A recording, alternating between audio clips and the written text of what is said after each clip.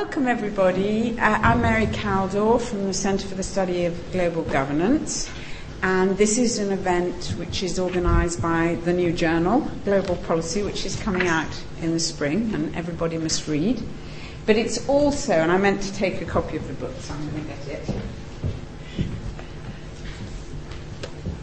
to launch a new book that is edited by Adam Roberts and Timothy Garton-Ash on civil resistance and power politics, and there are copies of the book outside if you want them and if you want Adam to sign them.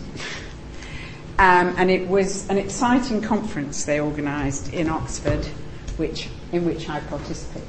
They had lots of very interesting people. So I probably don't need to introduce Adam Roberts. He's very famous. He was a professor here. He's now a professor at Oxford. I first heard his name when he himself was engaged in civic resistance, going to join the Czechs in Prague in 1968. He may tell us something about that. He's also a great climber. And the reason I mention it is because he happened to tell me that he is the only member of LSE staff or students who has climbed the old building. So I won't say any more, I'll let him, but anyway, we're very happy that he's come to introduce this book.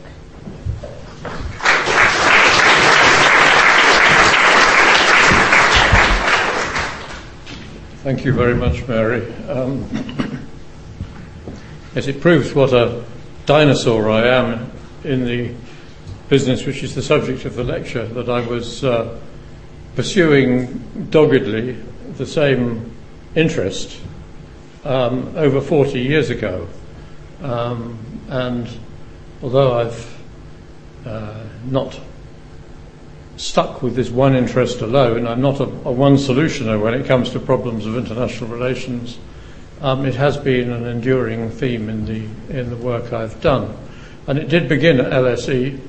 The first thing I did when I was a graduate student here, heaven knows why I was allowed to do it, was to run a seminar on violent and non-violent forms of resistance in the International Relations Department here, for which I just looked up the records the other day. I was astounded to find I'd actually been paid some money to run this seminar, which bore no relation to any known syllabus, but nonetheless attracted some interest.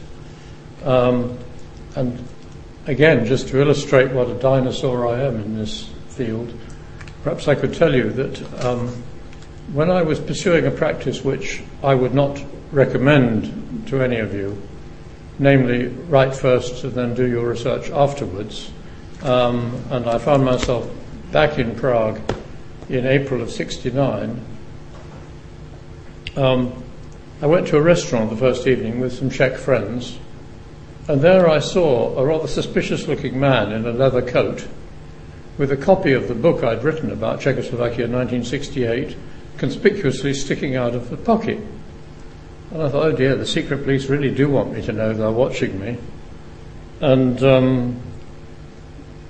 not enjoying that situation, I decided to confront him. And I said, what are you doing with that book sticking out of your pocket? And he said, oh, I'm just a graduate student from LSE. So that was a perfectly innocent explanation, and slightly deflating for me, I have to say. If 25 years ago, whether in these halls or anywhere else, you had said that within a few years communist rule would end in Eastern Europe and the Soviet Union would cease to exist as a state, that all this would happen with very little violence, I think you would probably have been sent to the funny farm. Yet a huge empire did cease to exist. The nuclear armed superpower at its centre fell apart, and the Cold War came to a definitive end. And the question I want to pursue in these initial remarks, and then we can pursue further in discussion, is what exactly are the factors that caused this end, and what was the role of civil resistance among these many other factors. And since we have been through a period of massive commemoration of the fall of the wall, I myself was in Berlin last weekend and took part in the celebration, and it was indeed a very remarkable time to be there. But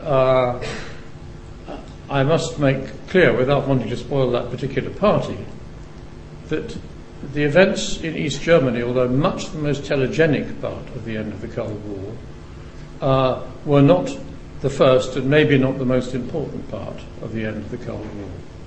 What had happened in Poland before, which was distinctly untelegenic, had led already in late August and early September to the formation of a non-communist government.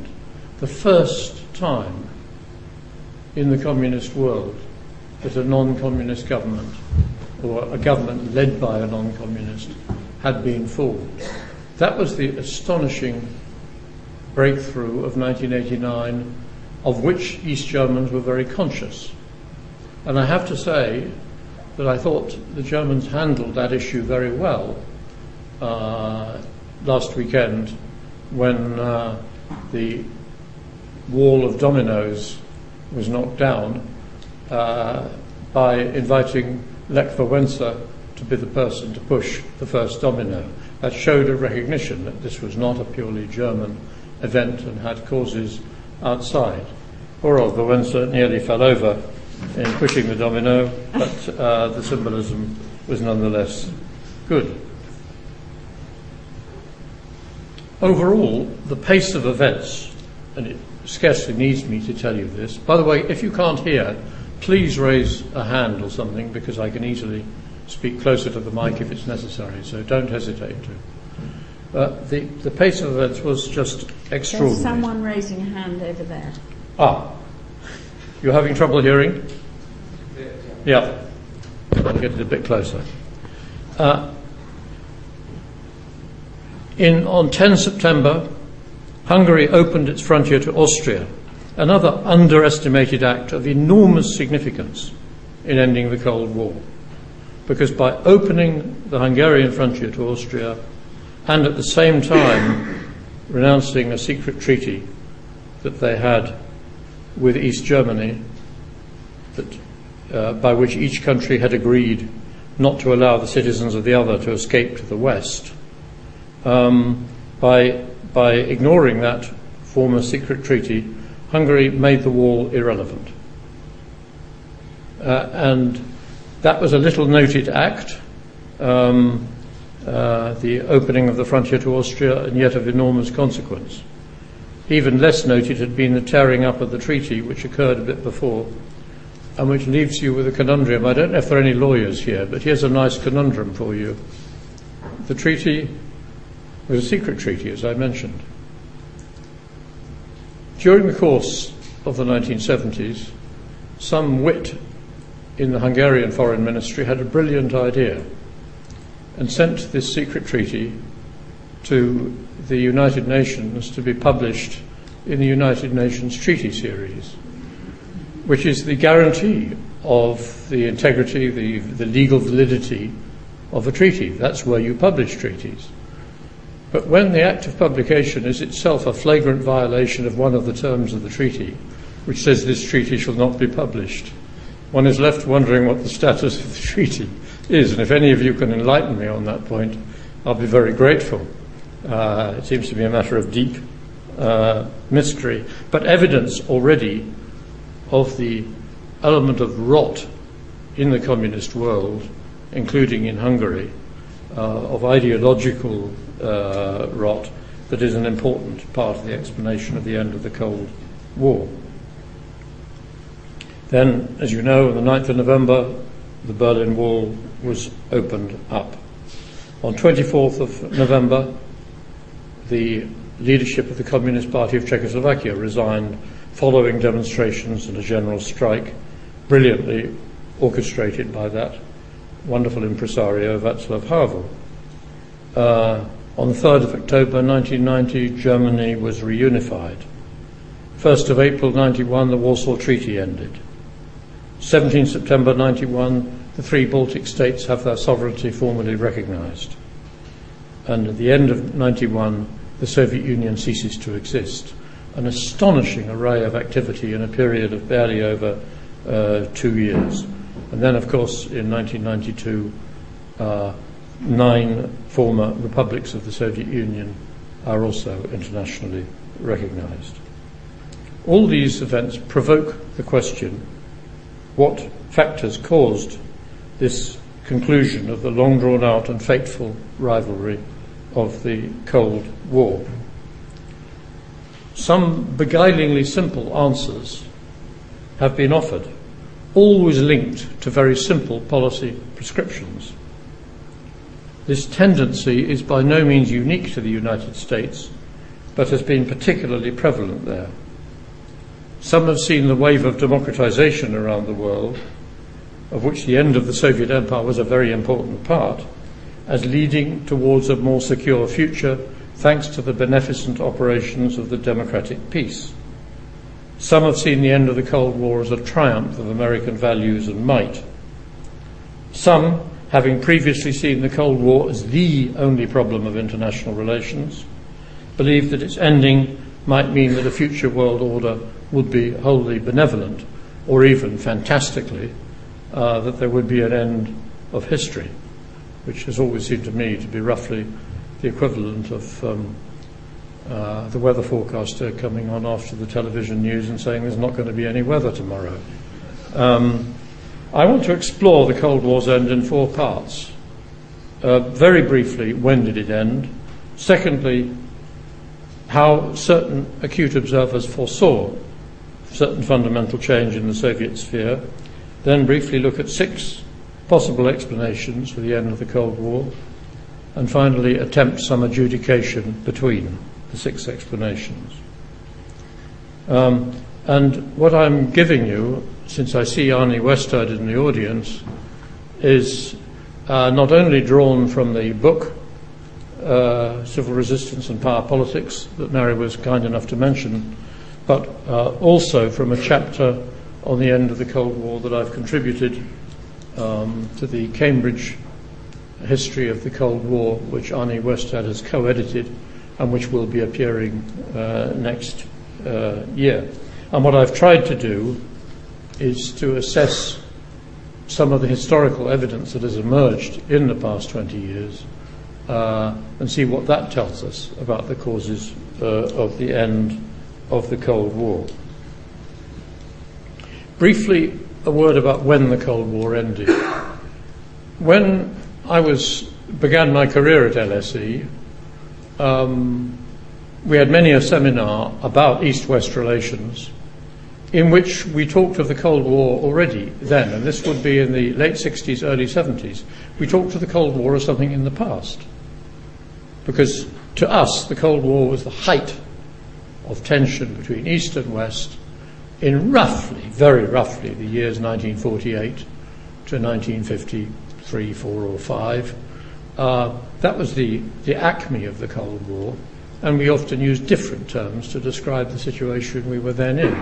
But now, I think for wholly legitimate reasons, I don't quarrel with it, we do use the term Cold War to extend over a longer period to virtually the whole time till 89 to 91. And one has to bear in mind, in using the term in this broad way, that there were enormous variations in the degree of understanding or lack of understanding, the degree of stability or lack of stability between East and West in this period. And in particular, certain aspects of the Cold War certainly were disappearing in the mid to late 80s, when with the changes under Gorbachev, with the agreements on arms control and other matters, with the ending of regional conflicts, it was ceasing to be meaningful to use the term Cold War. So bear in mind that we're talking about a slow process going on over decades at the end of the Cold War. But two factors explain why it's legitimate to use the term to cover the whole period. One is that throughout, at least until the very last few years, there was a situation which is unique in world history and weird and paradoxical, that there were two superpowers that largely dominated world politics, each of which claimed to be anti-colonialist, and each of which at the same time claimed to know what was best for the whole of mankind. And it's quite a juggling act in both cases, to claim to be anti-colonialist and to know best what's good for everybody else. And it led to many comedies and not a few tragedies. And of course we're not wholly free of that muddle in the contemporary world, where we in the modern era claim to be anti-colonialist, but also in many crises claim to know what's good for the rest of the world. And also, of course, the second factor was the crucial factor of nuclear deterrence, the nuclear confrontation between East and West, which was a dominant factor in the lives of people of my generation, and which at times threatened to degenerate into an actual nuclear conflict. And that nuclear confrontation did last right through from the mid-50s to the 80s. Now, who foresaw change? It's an interesting question to ask, and I'll have to answer it briefly and just with illustrations. But it's an important point to convey that there were those who foresaw change, and that we're not just talking about a process that suddenly erupted in 1989. And the first person, I think it's fair to say, who foresaw change was George Kennan in his famous article by signed X. He must be the least anonymous user of a pseudonym in the history of writing about international relations.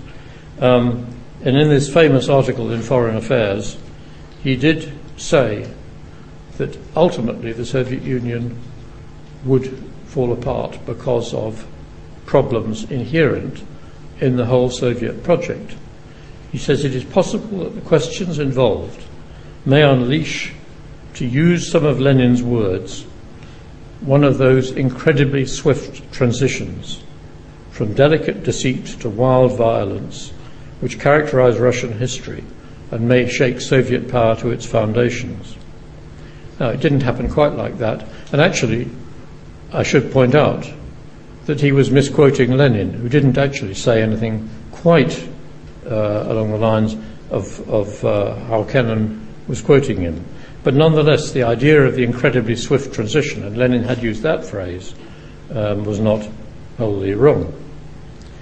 In LSE, I well remember my friend and colleague and co-author Philip Windsor, alas no longer with us, who always took the view that the key to achieving change in Eastern Europe was first of all to recognize it, that it would be a necessary precondition, he wrote, to an eventual Soviet withdrawal from Eastern Europe to make an initial acknowledgement of the division of Germany. And he even had said, and this is way back in the early 1960s, he'd even said that such a policy could invite revolution. He wasn't wrong. Just to mention two other well-known cases of those who'd foreseen some element of change, my colleague at Oxford, Archie Brown, famously, when asked to attend a seminar at Chequers by Mrs. Thatcher, then Prime Minister, said that it was entirely possible that there would be a process of fundamental change in the Soviet Union itself. and that the kind of inner party change that had occurred in Czechoslovakia in 1968, which he, like I, had followed closely, that could also happen in the Soviet Union. And interestingly, Mrs. Thatcher underlined the words in his memorandum that stressed these points. And another striking case was that of my Polish colleague at Oxford, Zbyszek Pelczynski, who was a boy who had taken part in the Warsaw Uprising and who decided in the early 80s, though he was a political philosopher, the world didn't really need another book about Hegel, and he would instead go to Poland and set up scholarship schemes and the like to bring Eastern Europeans to Oxford and other UK universities. He gave a lecture in 1982 with the astonishing title, The Polish Road from Communism. It's a lecture that was published at the time, and it describes in great detail how Solidarity, only formed a year or two before, had built up a constituency that it would not lose, whatever happened, and that the communist regime would be forced into a three-way negotiation with Solidarity and the Catholic Church. He thought that there might remain a veneer of communism in Poland, while actually it would become a non-communist state, but the veneer in his description of it was 1 micron thick. And what was the research methodology of those such as Archie Brown and Zbyszek Pelczynski and others who did have a glimmering, not of the whole story, nobody could have had that, but have a glimmering of how the process would end, and had a sense, particularly in the case of Zbyszek Pelczynski, of how internal civil resistance would play a part in that story. Their research methodology was a very simple one. Going to countries, talking with people, and talking with people on all sides, and getting a sense, which was particularly vivid in Pelczynski's case, of the extent to which they do or do not subscribe to the official ideology. And there are others. I could mention Ronald Reagan, who foresaw in different ways the end of the communist world, but in his case, one has to say that while he did make his famous injunctions to let freedom in, to tear down this wall and all of that, his administration had only the vaguest idea of how this might be achieved. And indeed, it was his own ambassador to the United Nations, Jean Kirkpatrick, who said it was quite impossible for a totalitarian regime to change unless there was a national liberation movement supported by the United States waging guerrilla warfare against it, when she thought that then sometimes they might be able to achieve something. But otherwise, the Leninist state was a perfect creation. A classic example of somebody writing from afar who didn't have the feel for how things were changing in Eastern Europe and the Soviet Union.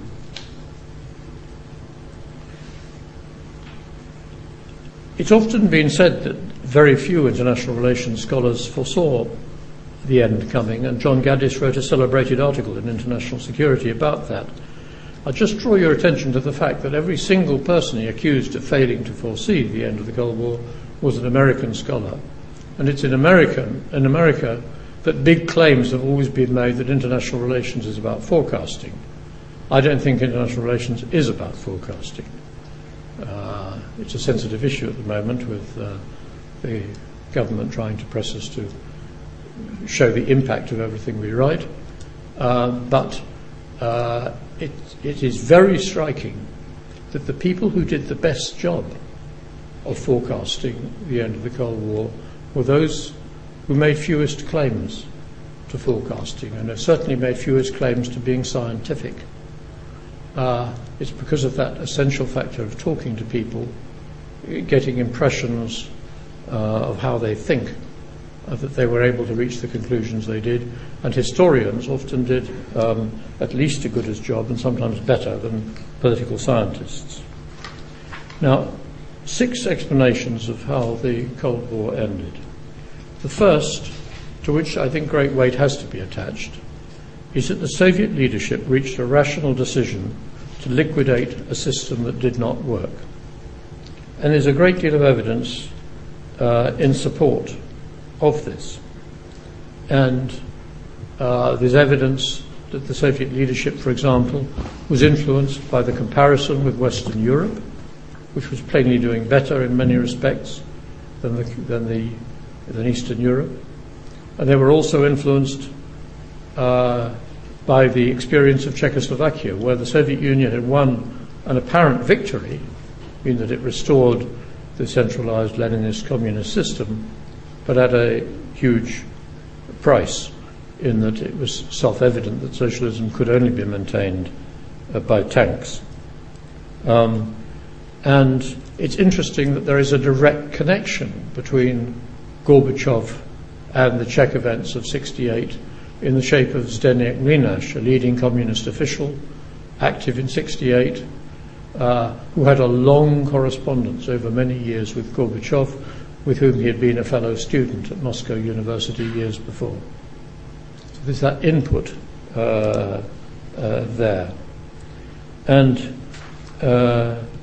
the symbol of all that was wrong in the Soviet Union's encounter with the world was the war in Afghanistan, which was deeply demoralizing within the Soviet Union. I well remember during the war visiting the Soviet Union, visiting graveyards, and indeed meeting parents of people who had died, and they just had difficulty justifying this costly war in an ungrateful land where there was no hope of achieving anything very much.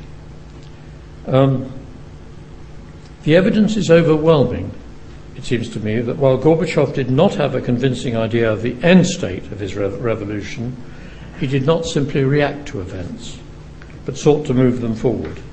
And so the first explanation for the end of the Cold War has to give great weight to the Gorbachev factor. But that doesn't explain the manner in which the Cold War ended. The second level of explanation, that the US leadership turned the tide of the Cold War against Moscow. This claim has been widely made, and it's one of the worrying features about democracies, that political leaders like to flatter their publics by giving them easy and simple explanations of complex events and making them seem like the heroes. There's a classic example of this in President George Bush the Elder's statement to Congress in 1992, when he said, "By the grace of God, America won the Cold War." And he said, "A world once divided into 2 armed camps now recognizes one sole and preeminent power, the USA. And this they regard with no dread, for the world trusts us with power." And he went on in this vein.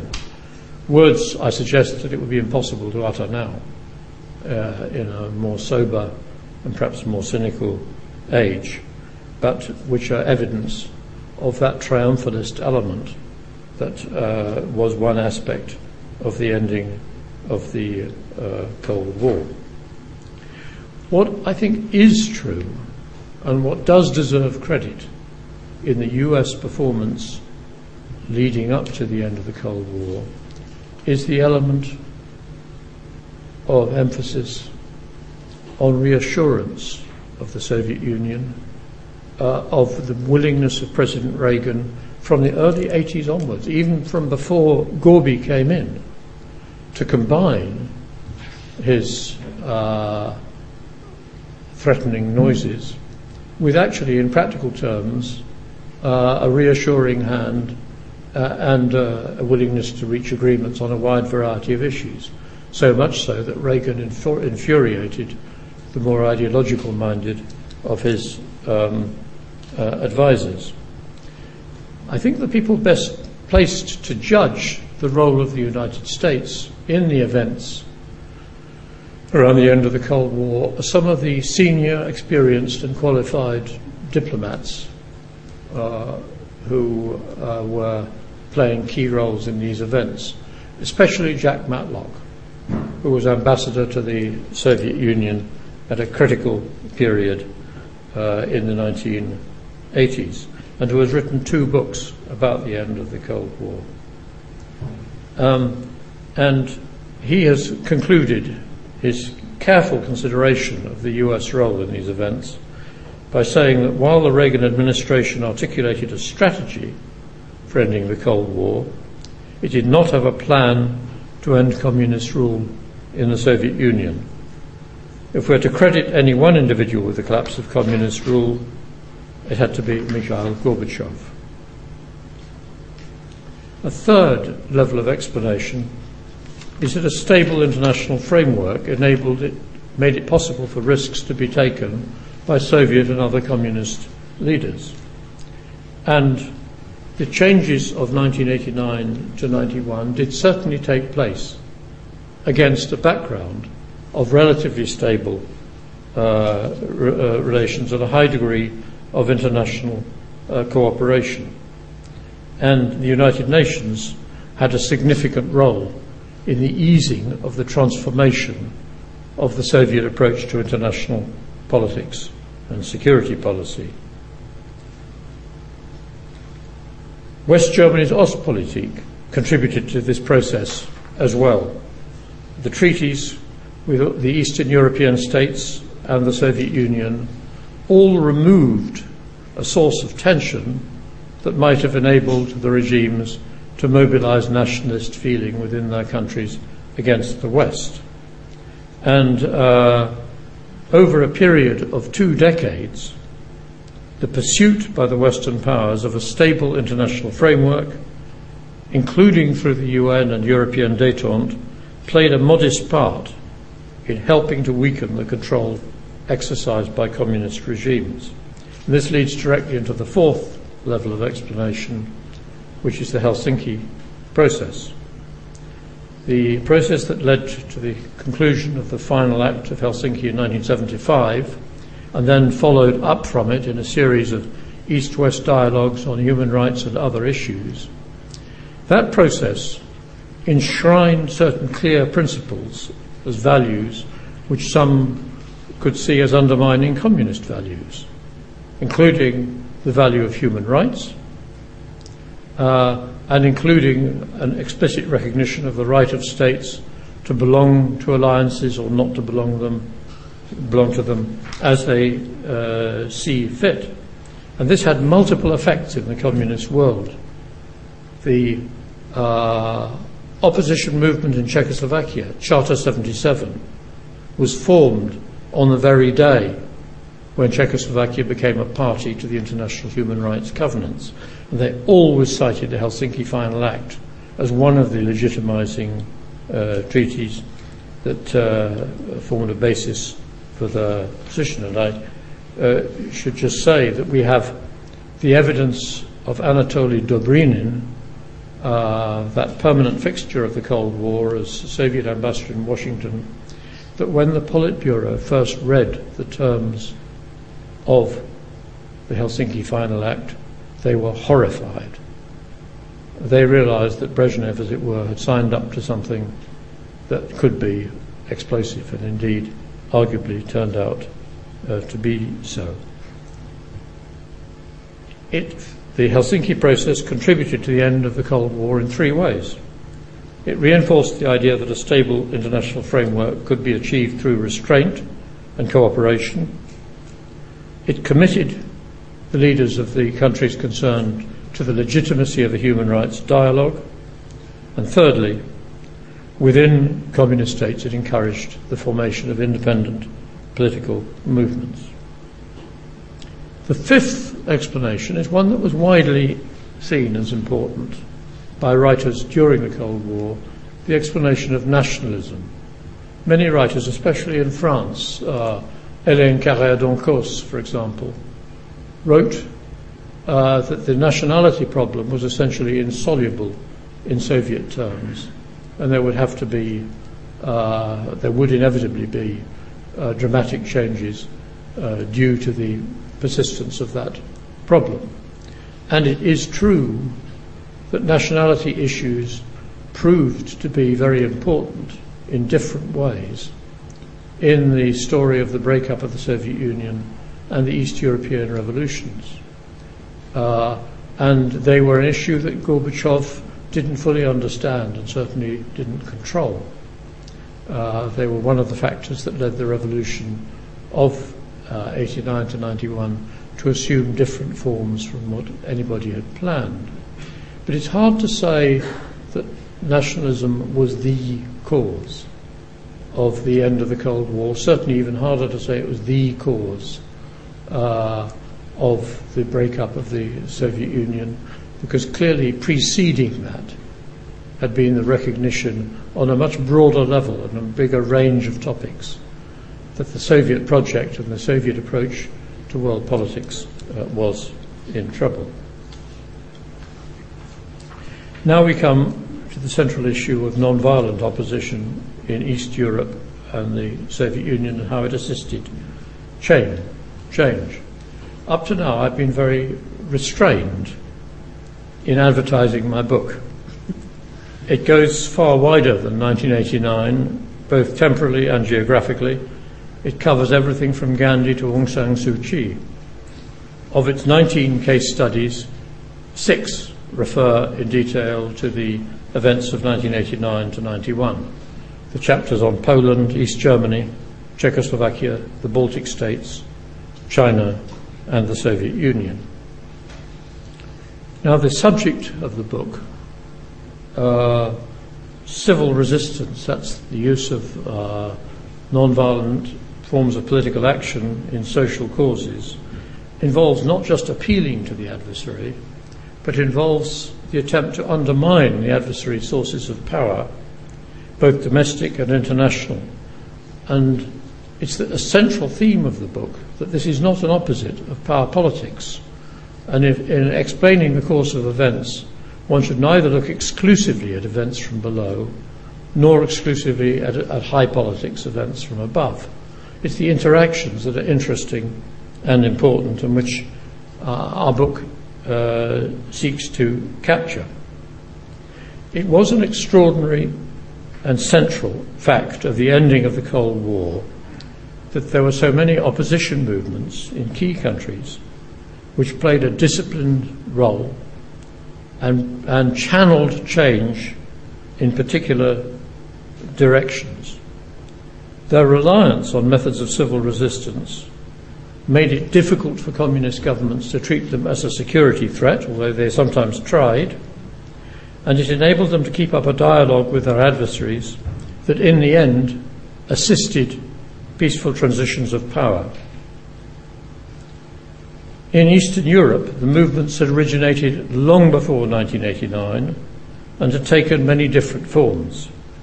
In Poland, the workers' movement, which started back in 1970-71, with events in the Baltic ports, including killings of many strikers in that winter of 70 to 71, which also involved, crucially and uniquely, the role of the Catholic Church, which was a very strong support to the spirit of opposition and sometimes practical support as well.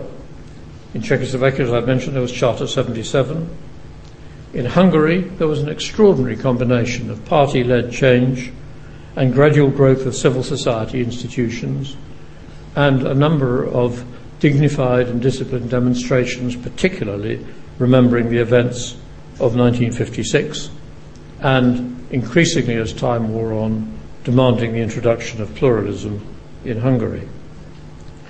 And these movements never succeeded in that classic goal of completely undermining the adversary's sources of power, in the sense of bringing about a total strike of all the soldiers on the other side.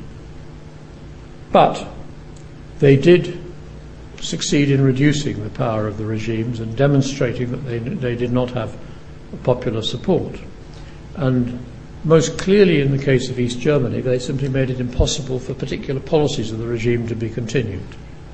With the leaking away of thousands of refugees through Hungary and Austria, the wall had simply become irrelevant.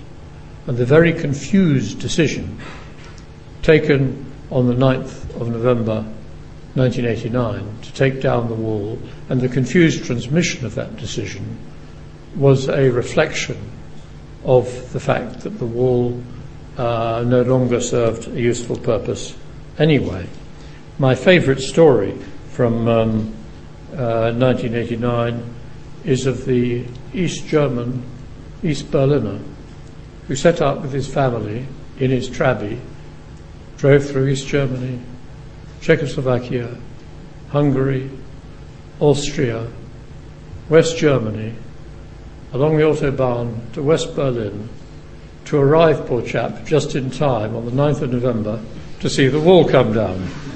And since this is the London School of Economics, the economists among you might well say that his journey was really not necessary and was an economic mistake.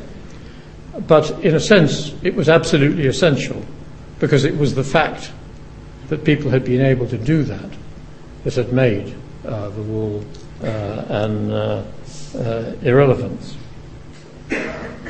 It was never certain that the USSR and other governing communist parties would eschew the use of violence just because it had been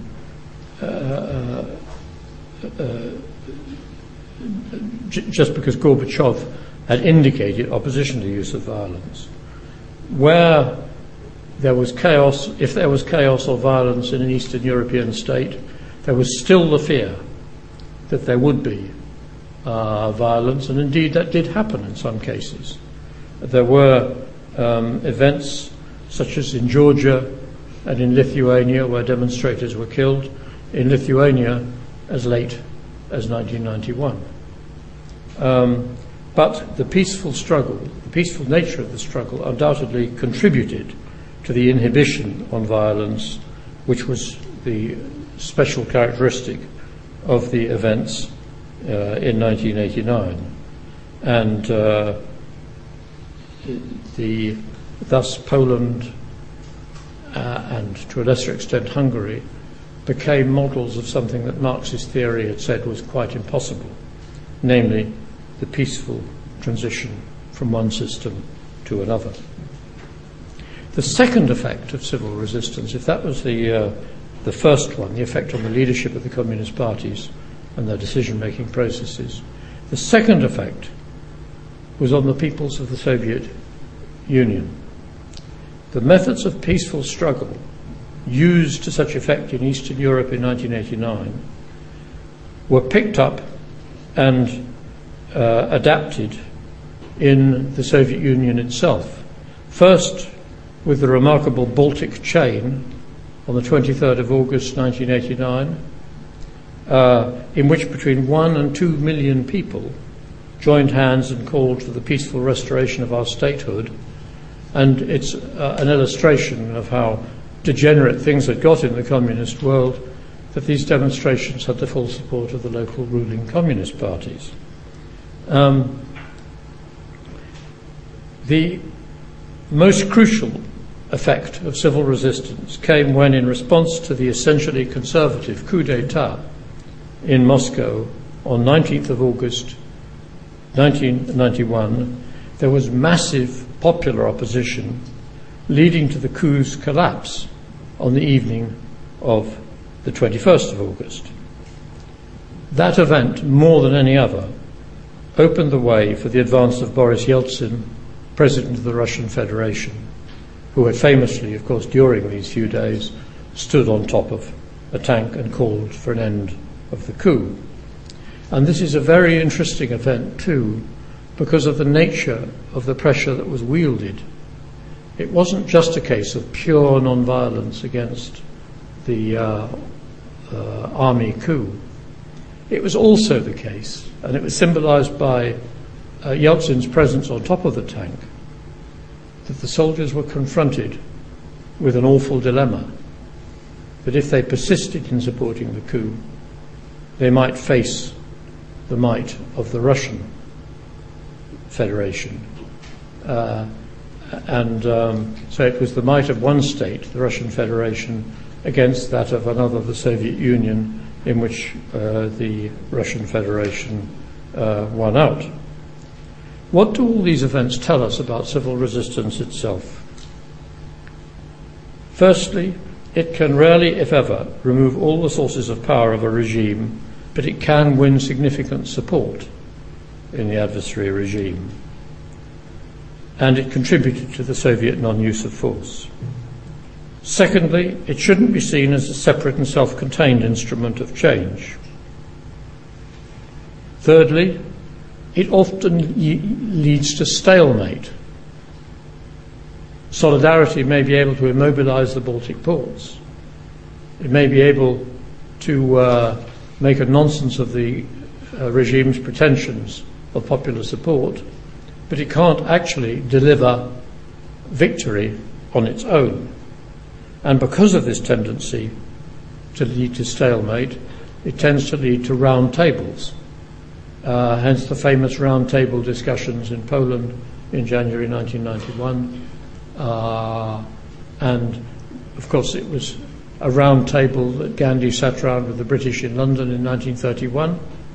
And again, it was a round table that the two would-be presidents of Ukraine sat around with many others, including the President of Poland in 2004, to negotiate an end to a crisis which civil resistance had helped to accentuate. So there's a connection there between such resistance and striking. And fourthly, and some of those who took part in these events were very conscious of this, these cases of civil resistance created a new model of revolution. In Poland, Adam Michnik and others were very conscious that they did not want to repeat the mistakes of all past revolutions. The violence, the minority seizing power, the utopianism leading to cruelty, all of that they consciously and deliberately renounced in favour of a new and well thought out model. Well, that's the end of my commercial for my book, except to say that it also has wonderful photos. And it's yours tonight, I believe, for a knockdown price of 20 quid. But I just do want to say something about the larger process of which civil resistance is a part. The historical evidence suggests a multifaceted explanation of the end of the Cold War. Each of the 6 explanations that I offered has some evidence in its support and has persuasive power. Thus, the factors that led to the end of the Cold War include what might easily be seen as ideological opposites and logical incompatibles. They included force and diplomacy, pressure and détente, both acceptance of the role of the United Nations and a willingness to act outside it, both belief and disbelief in the reformability of communism, both non-violent resistance in some countries and guerrilla resistance in others, both elite action and street politics, both nuclear deterrence and the ideas of some of its critics, especially the idea of defensive conventional defense, which Gorbachev, rather to the surprise of those of us who've written about it in connection with NATO, Gorbachev picked up and ran with. It involved both threat and reassurance. It involved both nationalism in the disparate parts of the Soviet Empire and supranationalism in the European community. Indeed, a worrying possibility is that the Cold War wouldn't have ended but for 2 myths. The myth that Soviet-style communism could be reformed, and the myth that Star Wars could work.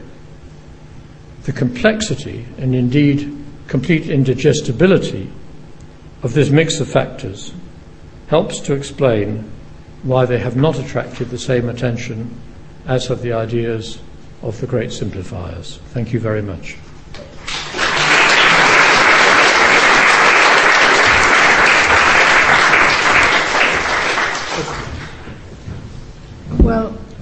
Thank you, Adam. That was a great round table of all the factors that led to the end of the Cold War. Actually, before I open the floor, I'd like to add a couple of things and see what you think. I was rather surprised that one of the explanations you didn't mention was the economic explanation.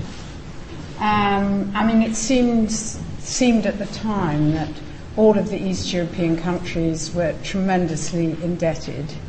The Soviet Union had this huge deficit. They'd run out of ideas for reform within the planned system. And in retrospect, 20 years later, it does seem clear that many of the apparatchiks wanted to exchange their political positions for economic gain. They were fed up with being poorly paid managers of enterprises and thought they could become rich capitalists. So I think that's one explanation. And my other one, which you'd expect me to make, I think, is that I think it wasn't only civic resistance in Eastern Europe. I think the peace movement played quite a critical role in two respects. One, which you mentioned, was the influence, a set of ideas which Gorbachev could take up, like defensive defense or reasonable sufficiency. But the other was through actually making links with groups in Eastern Europe and putting pressure on peace committees. So that the last few years before '89 saw a rash of new groups that actually were formed out of the dialogue, like Peace and Human Rights in East Germany, Freedom and Peace in Poland. So those are my two questions to you. Wonderful. They both focus on things that I was conscious of leaving out because of having to keep within the allotted time. So thank you very much. It's implicit in my first explanation of the end of the Cold War, that as it were, the rational Soviet decision to change from a system that wasn't working. It's implicit in that the economic factor in that was very large. And certainly there's plenty of evidence in support of that just within the Soviet Union, the economic system, the system was in dire trouble. And it's part of the explanation for the particular way things went that Gorby analysed the problem correctly to the extent of recognising that the central planning system wasn't producing the results. But did he put any bananas and lemons in the shop? Not that I could see. There was very little to show.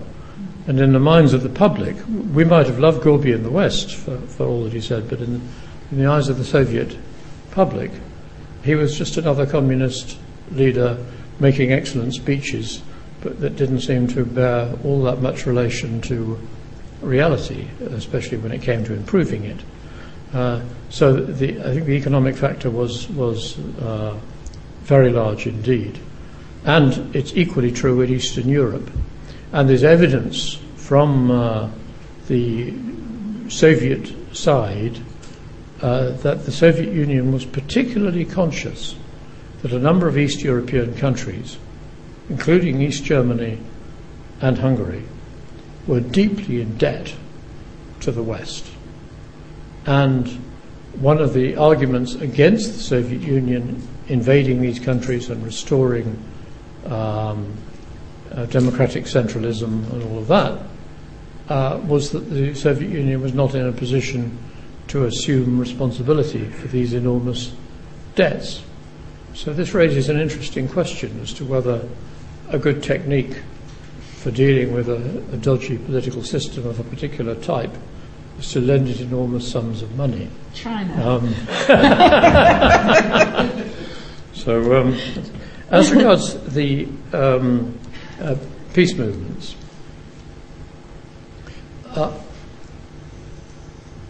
there were certainly some significant effects.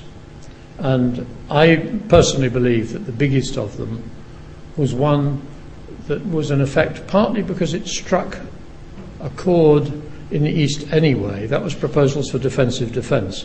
It was very interesting that when For example, Soviet writers started in the mid-80s, about 86 to 7, to write again about the need for defensive principles to determine all that happens in military strategy and deployments. They did so drawing on not only Western writings, but also earlier Soviet writings from the 1920s, so where there had been some similar ideas expounded. It's also true that the influence of this thinking in the West was particularly strong in some East European countries, including Hungary, and I think it's not an accident that the meeting at which Gorby subscribed to the doctrine of defensive defense, which provided a rationale for reducing the troop levels in Eastern Europe and reducing the degree of reliance on nuclear weapons, that meeting was the one in Budapest. So yes, there is a connection there.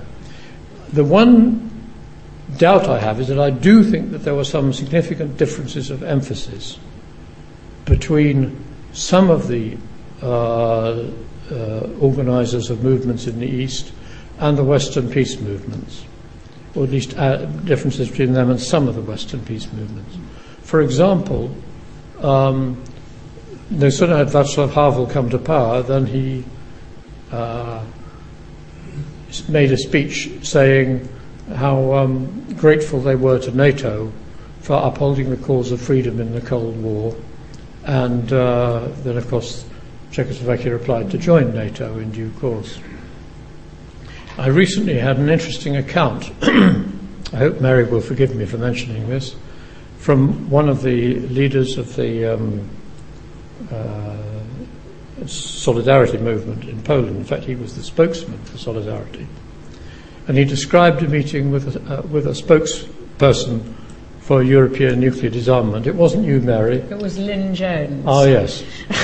And from Greenham Common. Apparently, yes. So she from Greenham Common meets Janusz Onyszkiewicz, spokesman for Solidarity, and she says, wouldn't it be wonderful if your movement in Eastern Europe and our movement in Western Europe could link hands in opposition to the Euro missiles?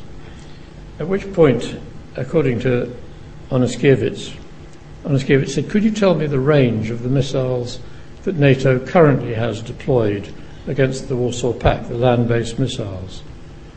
And Lynn Jones said, yes, I think they're about sort of 400 or 500 mile range, something like that. And Onyszkiewicz said, fine. Now, could you tell me the range of the proposed missiles? And she said, yes, there are these new cruise and Pershing IIs that will have a much longer range and can strike the Soviet Union. Well, if you know anything about Poland, you would know that a Pole would not be too distressed to learn about a Western military capacity that could hit the Soviet Union, but he might be very worried indeed about a Western military capacity that would only be able to hit Poland as a way of punishing the Soviet Union. So they didn't quite see eye to eye on this point. There were differences at times, but nonetheless I do think that sense, and this is the critical thing of 1989, the sense that the division of Europe was artificial and that the two halves of Europe had to come together and that the wall should not last, was a sense that was not confined to Reagan. It had many, as it were, cultural, civilizational aspects, and the peace movement was very much part of that process. Great. Well, now I will open up the floor for questions. Yes.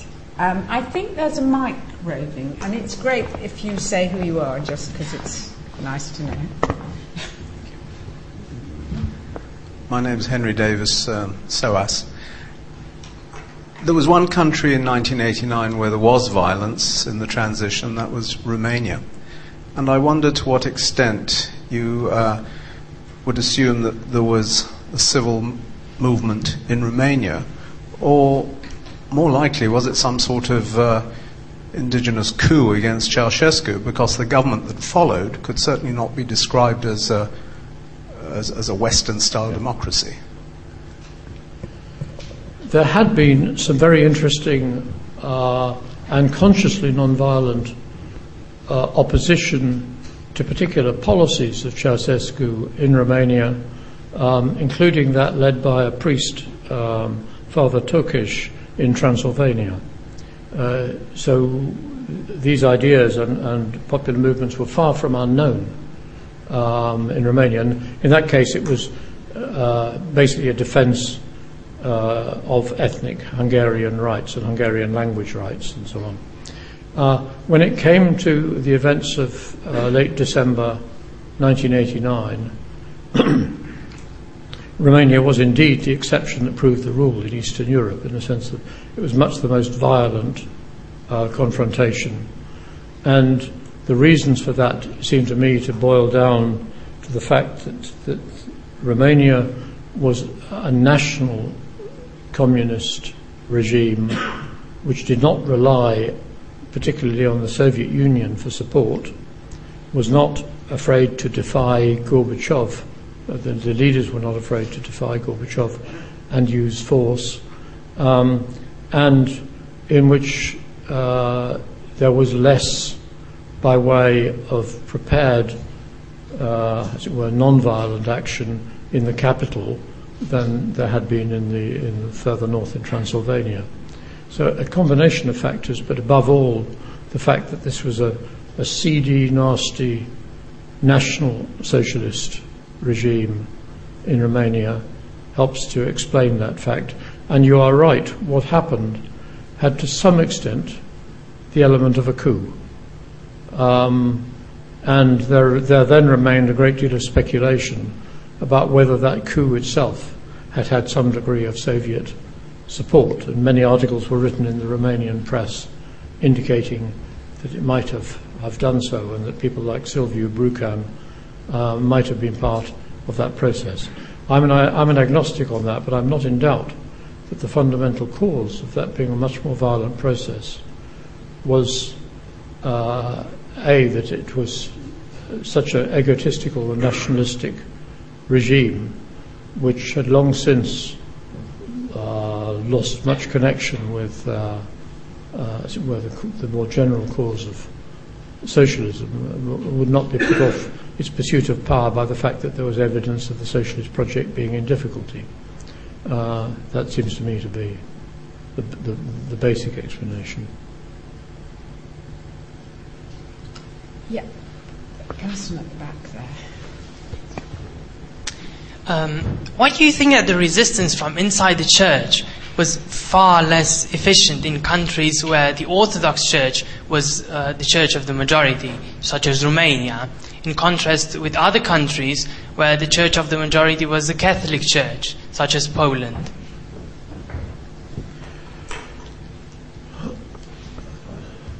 Two reasons. One, despite the fact that there were many instances, for example in the Soviet Union, of opposition of priests to this or that aspect of the socialist system or of government policies, the tendency within the Orthodox Church has always been much more than in the Catholic Church in Eastern Europe or in, of course, Protestant churches, to be a state church and to be compliant towards the authorities, and even in some countries to be itself a spearheading symbol of nationhood, as in Serbia.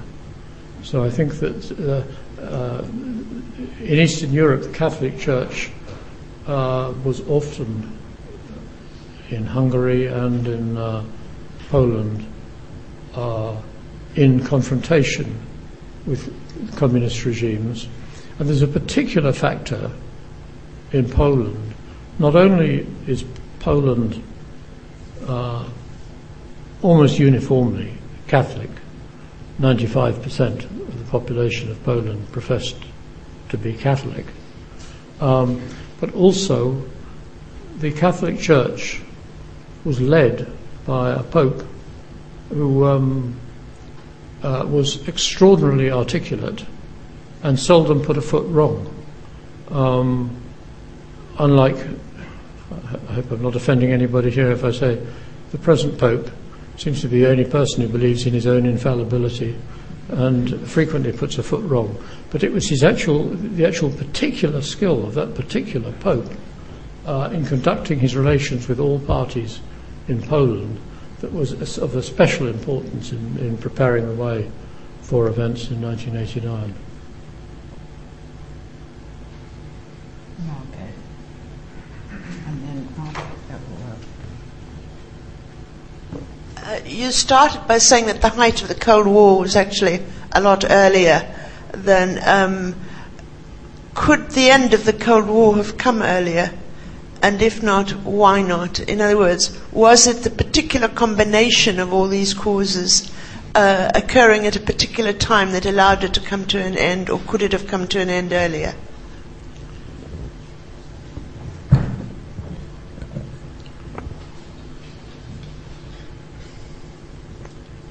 I think it was bound to be a slow process because the recognition, which was the central feature of 1989, that the communist dream was not going anywhere. And you know better than I, as it were, that process of disillusion developed slowly, gathered pace, then sometimes there were reverses, and then it went forward again, and so on. That is by nature, it seems to me, a slow process. And likewise, the recognition that the West was advancing in a way that Eastern Europe was not was something that depended upon events on several fronts. And I think among the most significant, because of conveying a sense that the momentum was in the West, were developments such as the transitions in Spain and Portugal, and before that in Greece, which showed that, as it were, the Western European model of democracy and the then common market European communities, that was a highly successful model. And in the mid to late 80s, there were dramatic moves afoot for enhancing European unification on a wide variety of fronts. And that again gave a sense of dynamism. So I'm inclined to think that much as it might have been desirable for the Cold War to have ended much earlier, it's hard to see quite how it could have happened. And especially as what was necessary for the events of 1989 to fall out the way they did was a willingness of communist systems to pack their tents and go. And that required a number of different factors to be in place, not just the decline of their belief, but also a sense that the bitterness of the Cold War had gone. They would not be punished for what they had done, and the bitterness of the early Stalin period had gone. They would not be punished for what they had done, and that there was, as it were, a through train, a process that would not be traumatic for them if they did abandon power.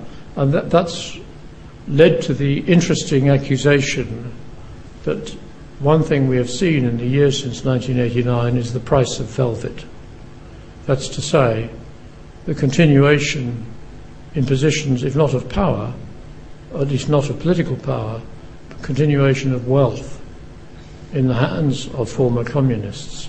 And if you are a dock worker in Gdansk, you have been at great sacrifice in the spearhead of a truly extraordinary struggle that achieved something that people would have said could not be achieved. And now you are unemployed and you see your former oppressors going to their country houses in flash cars, wearing bling, with lots of fancy girls and so on. It must be pretty bitter. And so there is a price to be paid. But I think it's the fact that through train could happen that made the revolution possible when it did happen. But I would be the first to say that we are in the hands of chance in all these matters, and that just as nobody could have forecast the extraordinary pace of events in '89, so I wouldn't rule out that some of those might have happened earlier. All I would say is, if they had happened earlier, I think the risk would have been higher that they might have gone wrong. Okay, shall I take, there seem to be suddenly quite a lot, and we've only got 15 minutes, so maybe I will take 3. I saw you with the beard, and then the lady there, and the gentleman down here, and then if we have time, we'll go for another round. Well, my question is twofold, and both aspects relate to China. One question is, what do you think would have happened if the Soviet leadership had chosen to go the Chinese way in 1989 and liberalize the economy, whereas keeping the political aspect intact? And how do you see the future of China in this light? Okay. Mary O'Regan, may I ask, what do you think was the defining characteristic of John Paul II's papacy that encouraged, Catholics in the former communist regimes to actually rebel against the communism? Because there's an awful lot of sort of hyperbole about his role, but what actually were the defining characteristics of it? What actually did he do? So Adam, you mentioned the transitions to democracy in Spain, Portugal and Greece, but I just wonder if a factor wasn't also the obvious electoral decline of the communist parties in Italy and France, if that was at all, how much of an effect that had. And on the economic front, how much intelligence did the West have of an accurate nature? And I'm thinking particularly of the theory sometimes put forward that the West was consciously trying to exhaust the Soviet Union economically by devising almost artificially an arms race. Things like Star Wars and so on.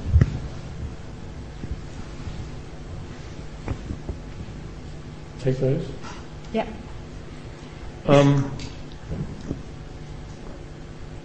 China. What would have happened if the Soviet leadership had gone the Chinese way in 1989 to 91?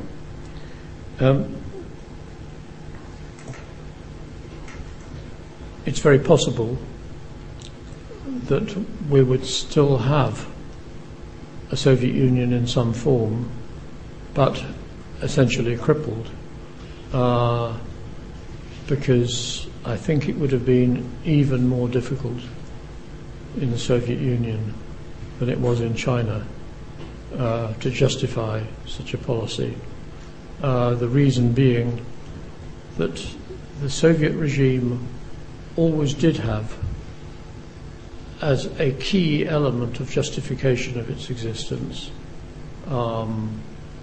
economic success, that this was the great socialist experiment, and it had failed much more comprehensively in the Soviet Union than in China.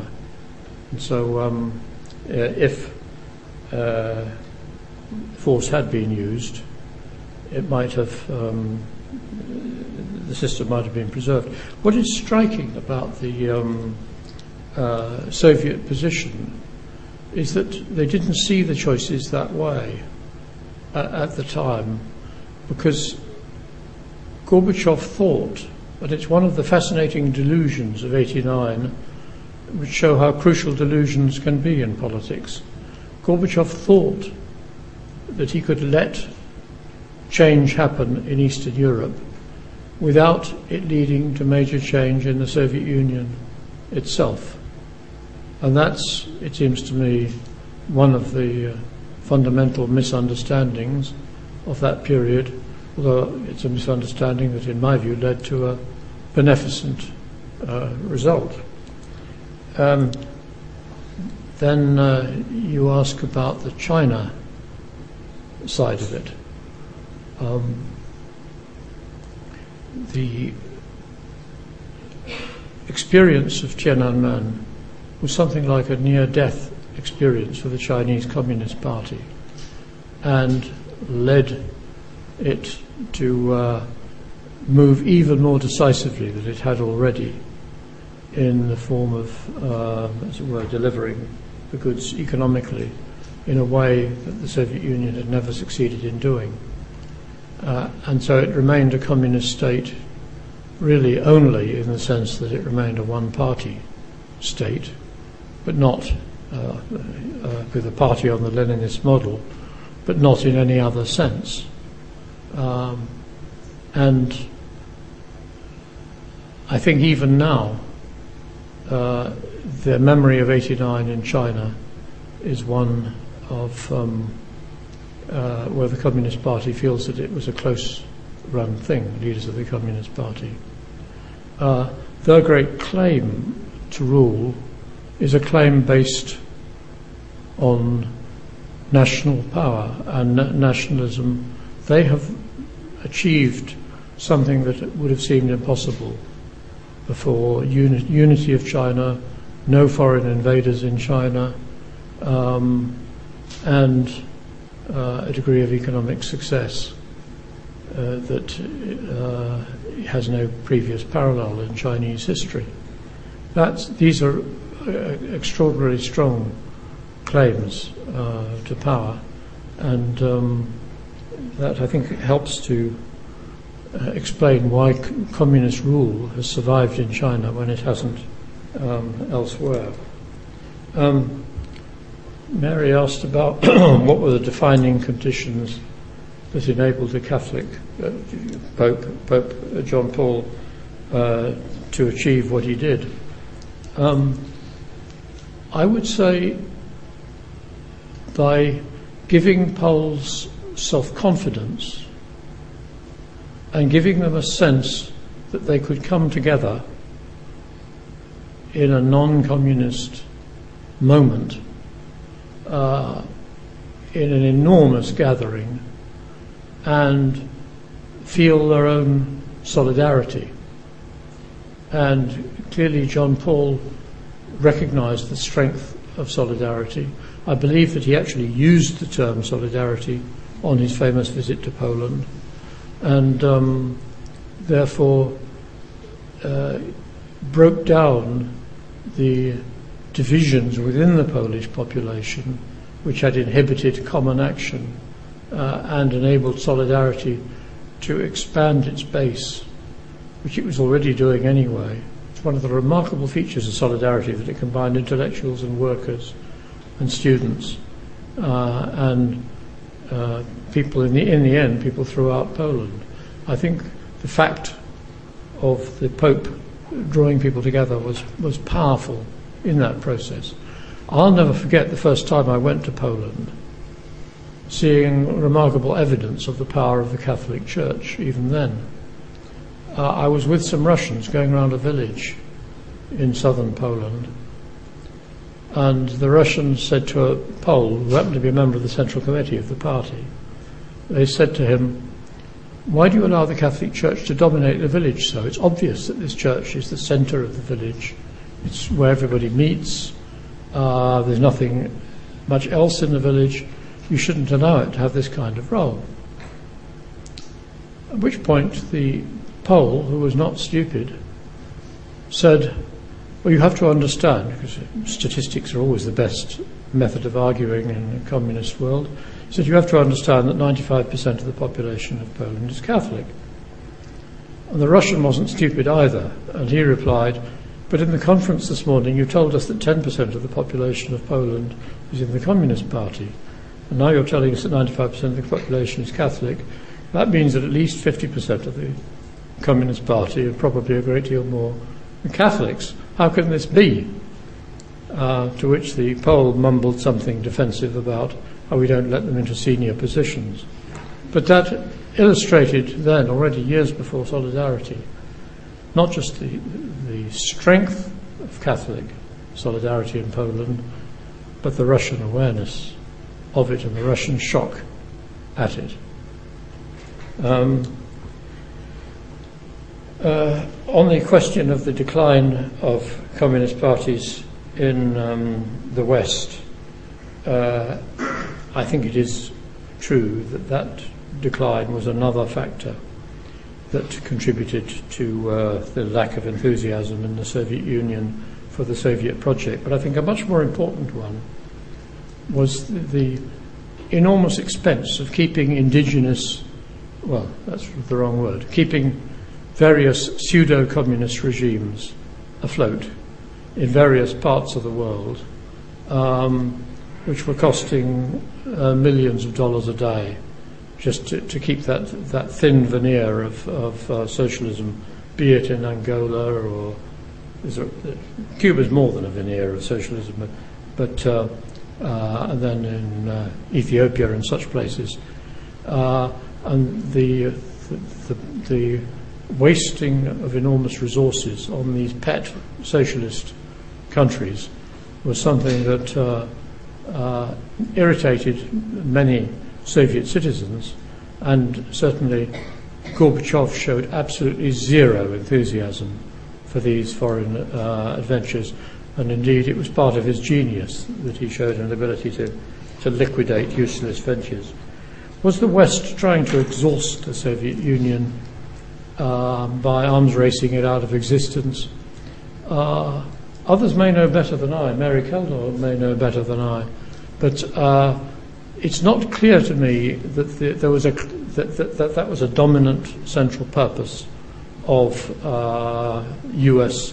defense policy or U.S. overall strategy. It was one thought, which in the mad hothouse atmosphere of Washington, D.C., where there are 1,000 think tanks, each with its own policy to proffer to an administration which may or may not listen to it, there were inevitably proposals of that kind.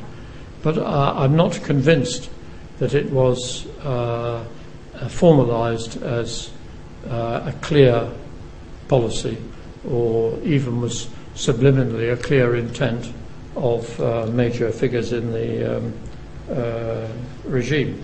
And the Soviet Union was quite capable of exhausting itself without the need for too much provocation, not least because of the sheer rigidity of its industries. Factories that could produce missiles, when asked to produce something else more useful by Gorby, simply couldn't do it, or rather they could technically do it. I went round a spacecraft factory that had been told to make useful stuff, and they made a wonderful wheelbarrow out of carbon composite. A stealth wheelbarrow that must have been the most expensive wheelbarrow in the history of wheelbarrows.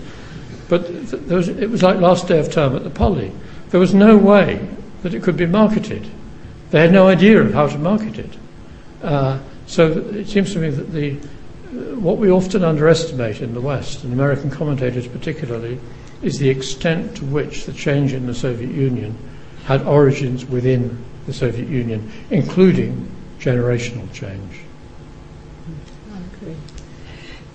Now we have 3 minutes, and there was one person I didn't catch up there. So why don't we have one last question?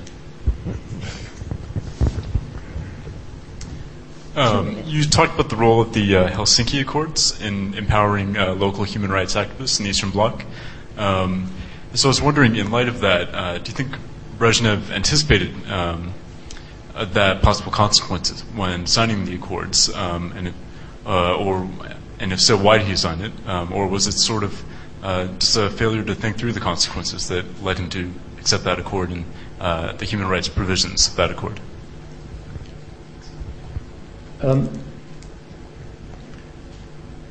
One of the great advantages the West had in the Helsinki negotiations, and nobody's yet written a really full account of the whole process from start to finish. There are interesting books on aspects of the Helsinki process. But one of the advantages the West had was that Brezhnev wanted the European Security Treaty more a new European security arrangement more than anybody in the West did. And that always puts you in a weak negotiating position if you want something too badly. Why did he want it? The Soviet Union had long taken the view, since the early 50s, that there ought to be some superior all-European security framework that would not divide Europe and in which the Soviet Union could be part. And it was an idea that naturally appealed to the Soviet Union because inasmuch as it might reduce the American role in Europe or even eliminate it entirely, it would give the Soviet Union a greater degree of power in Europe. So it's natural that they supported this proposal. Even when the Soviet Union engaged in one of those fine satirical moves that I think we don't have quite enough of in international relations, and made a formal application to join NATO, it did so in the name of setting up a pan-European security arrangement. So Brezhnev was acting on the basis not of impulse, but of a strong strand of thought in the Soviet Union, and indeed a Soviet interest in establishing a pan-European security system. Now, some people in the West had the wit to see that this was a ball you could pick up and run with, and that if a new European security set of principles was going to be expounded, they could put some good stuff into it. I had similar experience once in the Soviet Union. In 1986, I was at a conference where the organisers were desperate for a communique. And we Westerners at the conference didn't mind whether there was a communique or not. That meant that we had a complete veto on the terms of the communique. And the Helsinki process was a bit like that. And some European negotiators, including one of the Brits involved, Crispin Tikel, were conscious that if in the Helsinki process you enunciated certain principles to do with human rights, to do with common measures of security like mutual inspection of military manoeuvres and so on, you could actually get something quite positive out of the agreement that would not sell any vital Western positions, and especially as they got into the agreement the right to belong to alliances. So in no way was Helsinki a replacement for NATO, or for that matter for the Warsaw Pact. So that's how the change took place in the course of the negotiations, from what the Soviet Union had aimed at to what a number of Western negotiators, including, of course, there were many on the German side who very skillfully, in the same spirit as they had shown in Ostpolitik, pursued this aim of a sensible treaty. And the people who were not sensitive to what was going on were the Americans, especially not Henry Kissinger, who thought the Europeans were selling out, and that this was Munich all over again, or something close to it. Kissinger had no enthusiasm for the whole Helsinki process, although later, in his memoirs, he did graciously recognize that the Helsinki process had in the end proved extremely positive. But it took him a long time to get round to that position. You ask why Brezhnev didn't anticipate it, and I'm afraid it's an interesting example of what happens when you've got a highly centralized state led by somebody who is verging on gaga. All the courtiers around Brezhnev knew that Brezhnev wanted this agreement and were prepared, therefore, to make the necessary concessions to get it. And as I mentioned, the Politburo wasn't consulted until it was too late, and was then duly shocked. And I think it's a fascinating example of a case in which serious diplomacy can have quite remarkable long-term knock-on effects, as Helsinki undoubtedly did, and nowhere more so than encouraging movements of civic resistance in not just, and most obviously in Czechoslovakia, but some of the Soviet movements that sprang up, Helsinki committees, I think they called themselves, and the movement in East Germany also cited the Helsinki process and principles as part of the justification for what they were doing. And basically it was a part of the process of a change in ideology where the language of class confrontation gave way to a different language which encompassed language on human rights. The only other thing I'd say about it is, in the funny way that events of 1989 are so absolutely riddled with paradox, it may have been a good thing that the Americans misunderstood Helsinki, because by misunderstanding it and attacking it as treachery, it may have encouraged the Soviet Union to stay on board in the Helsinki process. Well, thank you. That was wonderful. I must say that I was just remembering, as you were talking about Helsinki, there was a famous exchange at the end of the Helsinki Final Act between Giscard d'Estaing, who was then President of France, and Olof Palme. And Giscard d'Estaing said, now we can all agree. And Olof Palme said, no, on the contrary, we can begin to disagree. And I think that is exactly what Helsinki did, and that's exactly what you have been describing. So that was fantastic. Thank you very, very much. And